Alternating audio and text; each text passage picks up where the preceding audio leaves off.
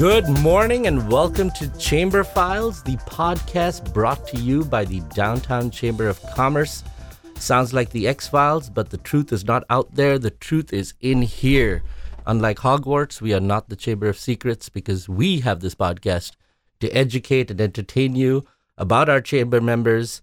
And today we have a special guest. We have Blake Crow. Is that correct? Yeah, that's right. And you are with Eide Bailly.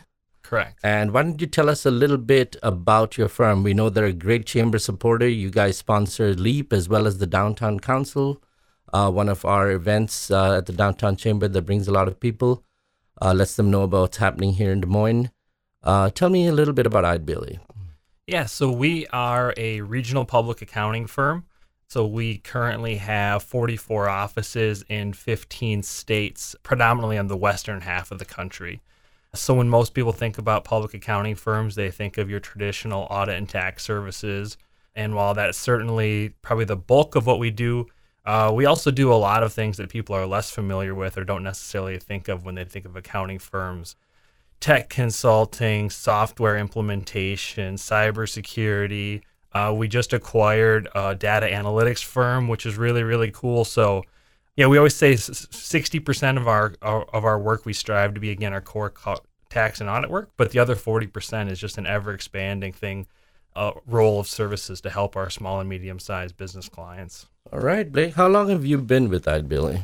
I've been with the firm coming up on 12 years, but I've been in Des Moines here all of a month now. So Okay, did you just wake up in the morning one day and decided this accounting life was the life for you? How did you get into it? Yeah, so I was in my undergrad going for my bachelor's. I was pre-law, didn't really care what my degree was going to be in. And in one of my business law classes, the professor told me, "Hey, you should be an accounting major," because my roommate in law school was an accounting major, and it made law school a lot easier for him. And I said, "Well, I don't really care what I major in, so that sounds fine for me." So switched my major, was going along with accounting, still planning to go to law school. And then as I progressed in my undergrad, I started researching education, law school and careers, and learned that right out of college, an accountant made the same as a new attorney did right out of law school, but with 3 less years of school and about $100,000 less in student debt. So I decided I was going to become an accountant. It sounds like a very accountant decision to make. Yeah, exactly. Very, very logical. Very logical. Now, myth or fact, accountants don't know how to have a good time. I would say that's a huge myth. I think that's one of the huge misconceptions or stereotypes that I'm constantly trying to break. So. Good. And so now, I'm a small business owner now, but this is more of a question for other people who just, have regular jobs, just get a paycheck. And the only time they think of an accounting firm is tax season, right? That's when the only time they even realize they need an accountant, and some will just not even have an accountant, just go to the closest place that prepares their taxes. But is there some things accountants can do or accounting firms do that help people with finances outside of just tax season? Are you just a box to check? What's happening here? Yeah, so I think that probably, is a good foray into one of our fastest growing areas right now, which is what we call business outsourcing services. And so essentially what that is where a small business, instead of having to keep their own books, do all that stuff, we will essentially outsource the entire back end of a small business into a staff we have specialized in that. And so I always use, like, my wife's aunt and uncle are my favorite example. They're clients of mine. They own a jewelry store in Denver. Phenomenal salespeople, love jewelry, terrible bookkeepers, terrible accountants, right? And so they do way better off and have a lot more success when they just have now outsourced that entire back end operation to us. So all year long, we're keeping the books, we're looking at the financials, we're doing payroll, we're checking the ratios for them. And that allows them, as I always talk about with them, it allows them to be out on the floor selling jewelry, doing what they do best, and making more money. And so that's really where, when you think about a year-round process, not just to check the box at the end of the year, where we can add a lot of value. Okay. Well, I'm just going to give you some things that I looked up. It says, and the number of words in Atlas Shrugged is 645,000. The Bible is roughly 700,000 words. The federal tax code has 3.7 million words. compared to 1913 when it had 400 pages and about 70,000 pages in 2010. So, as a quick question, is the tax code becoming more and more complicated where a person would not even be able to understand it? And why is the tax code getting so complicated?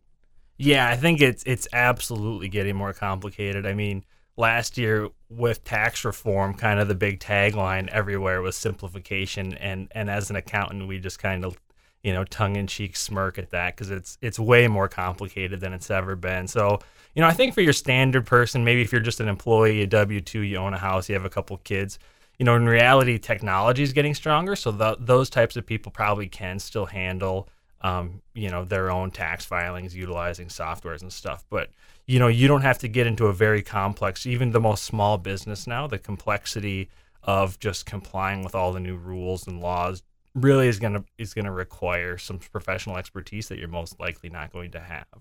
And as far as why it's getting more complicated, I don't know. I if I knew that answer, I'd probably be a lot wealthier person than I am. But it's good job security in the meantime. Is it hard to keep up though? Oh yeah, we spend an immense amount of time and resources on training and education.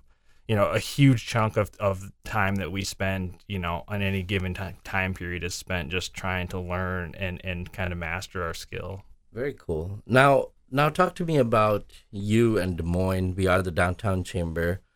You guys obviously are a big supporter of ours. Are you from Des Moines? Are you a transplant? Yeah, so I'm a fresh transplant. I'm originally from Southwest Minnesota, a small town, Windham, Minnesota. Did my undergrad in Mankato, Minnesota, started with the firm there. Subsequently moved after about 5 years to our Sioux Falls office, and like I said, about a month ago moved to Des Moines. So this is my third office. So I'm a new transplant here, kind of following in the footsteps of the firm. We acquired an office here about 2 years ago, so the firm as well is fairly new to the Des Moines community. And what's your favorite thing to do in Des Moines? The farmers market, for sure. Yeah, it was. When you move 3 times in 12 years for your career, it's always the biggest challenge is always getting your spouse on board, and so when you go through that process, you always do visits to the cities and try to get a feel for them, and basically try to sell my wife that we should do this move.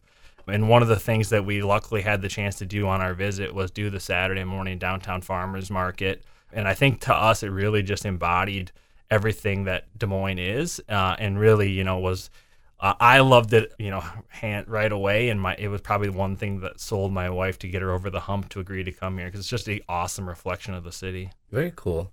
Now I got a little fun fact for you here. In 1691, England taxed the numbers of windows on houses. So all houses after that started to be built with no windows or very few windows. And they repealed that tax in 1851, so quite a long time later, when people started to get sick from the lack of ventilation. So with that fun fact in mind, do you have any knowledge of any just absurd taxes that people pay for that you feel shouldn't be the case? Well, I think the way that we arrive at most of the taxes these days seems a bit absurd. I think that, gosh, I'm trying to think. Nothing that I can think of offhand that probably is quite as absurd as taxing the number of windows in houses. But yeah, when you get into the nuances, especially in some of the local taxes, state and local taxes, it does get a little wonky like that. Cool. So do you have... I'm assuming you love what you do. You have a lot of fun doing it. Yeah. If you could pick any other profession in the world, what would it be? I've always said that if I could do anything else, I'd be a college professor. Nice. Yeah. I mean, it really kind of embodies some of the aspects of my job that I love the most. I love the constant learning, getting in front of people, talking, teaching people, helping to guide, our young staff. And I think that, being a professor really embodies all of that. Plus, take a few months off in the summer. So there you go. That's perfect. Now, if I had to ask you top 3 tips for anyone from an accountant such as yourself, be it personal, business, what would you think would be the most important things people need to know? Well, I think first and foremost, and this seems like a shameless plug, but I honestly believe in it, is to have, somebody that you trust and rely on, have a strong relationship, and to your earlier point, to visit more than just once a year. Just having that open, constant communication is going to, help people see challenges coming down the road before they might otherwise experience them. And most importantly, tax reform was probably one of the things where I really got to solidify the concept to people of opportunity cost. A lot of people probably missed out on benefits through tax reform, and they'll never know the difference because they didn't reach out and have those conversations. But the people that did have those conversations and went through that proactive planning process really were able to probably reap some really, really big benefits. And so just being proactive and staying in touch and having a relationship you can rely on, I think, are just the foundation to most any success, including accounting. So very cool. And as far as just business owners, small business owners, the Downtown Chamber represents a lot of local businesses here in the downtown area. What's a piece of advice, since they'll be listening to the podcast, you'd like to give them? I think that a piece of advice for small businesses is to evaluate what it is that you do. I talked about business outsourcing services. Some people look at it and maybe they have a little bit of sticker shock. But when we sit down and run through the numbers and say, okay, how much more sales could you do if you weren't doing your bookkeeping every night? How much more would you enjoy what you're doing if you weren't doing the things that you have to do as a business owner that you don't enjoy? And what's the benefit of those? So that would be one. And the other would be to just take direct time every once in a while, maybe once a year, and really evaluate things. Are you in the right structure of an entity? Does it still make sense? Have you outgrown it? What's your strategic plan? What's your exit plan? And are all those things aligned so that, when you get to the end of the road, whatever that may be, maybe your goal is to sell your business someday. Maybe your goal is to transition your business to your kids. But none of those things happen 100% efficiently just on accident. And they all take kind of proactive thinking and planning and just setting aside time to evaluate those things and pull in your team of advisors, whether that be accountants, attorneys, your insurance folks, everybody have that team approach and look at those things so that, you're intentionally getting to the goal you want to achieve. Okay. So rule of thumb, outside of, if you wanted to do it the right way and get the max benefits out of it, outside of just visiting your accountant for tax season, how often should you keep in touch? It really just depends on what you have going on. I have clients that call weekly. I have clients that I talk to on a weekly basis. Just checking in. We have irons in the fire, see how things are going. I would say quarterly at a minimum. Monthly is probably, pretty good. Nice. Okay, now I'm assuming you have some hobbies outside of accounting, right? Yeah, I try to. All right. Let's talk about you in personal life. What do you do in your off time when you're not making people a bunch of money? Yeah, so we moved to Des Moines. I'm taking on a new role with the firm. We're in a new town. My wife is at home for the first time with my 2-year-old, and we're expecting again. So, we don't have very much. Congratulations. Yeah, thank you. So we don't have very much going on right now. So I thought, what would be great to add on top of all of this is to train for the Des Moines Half Marathon to really get ingrained in the city. So we joined the Y right when we moved to town.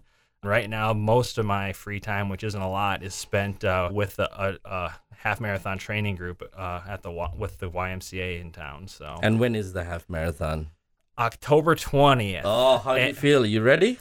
Well, October 20th. The reason I can always remember that date is it's 10 days before my wife's due date. So there's, it's up in the air whether I actually end up running or not. But I feel good. It's amazing. It's fun. We meet downtown early every Saturday morning and go on group runs. And it's been a really cool way to get to, learn the city. We've run, Grays Lake and Waterworks Park and all around downtown and up and around the Capitol. And it's just you get a nice, brisk, cool Saturday morning and beautiful weather, and it's just an awesome way to experience and learn the town. So I've really been enjoying it. And you get to meet cool new people, too. Yeah, exactly. Absolutely. It's kind of funny. the group consists, I'm the only male in the group, and so it's kind of funny. It's predominantly me and a bunch of moms. So I somehow ended up in a moms running group, but it's kind of funny. They've taken me in and embraced me, so it's kind of fun. So they post, like, they have a Facebook page and stuff, and they post pictures after every run, and they're like, "Oh, great job, ladies and Blake!" Like every week, they have to put that on there. So were you a runner before, or is this something that's new for you? Off and on. I've done 2 half marathons in the past, so I'll sign up for a race, and that'll get me committed, and then I'll run and train for it, and then I'll say, like, why did I do that? That was miserable. And then I'll take 6 or 9 months off, and then I'll get the itch and do it again. So Perfect. Not very good at consistency, but I keep coming back to it. Well, Blake, it's been a pleasure having you on, man. We loved hearing about Eide Bailly, what you guys do. Good advice for us to visit the accountant more often. We also know now that it is a myth, accountants do party. And we really want to thank you and your firm for the support of the Downtown Chamber, especially sponsoring our events. And we're so glad to have you on here. The Des Moines Chamber Podcast, The Chamber Files, is recorded at the Des Moines Radio Group Studios. This is a great location, conveniently located across the Sculpture Garden on Locust Avenue. You can use this space to record your own podcast. You get a studio, amazing producers that'll help you get your podcast put together. If you'd like to use this place to record a podcast or something else, please contact Michael Hope.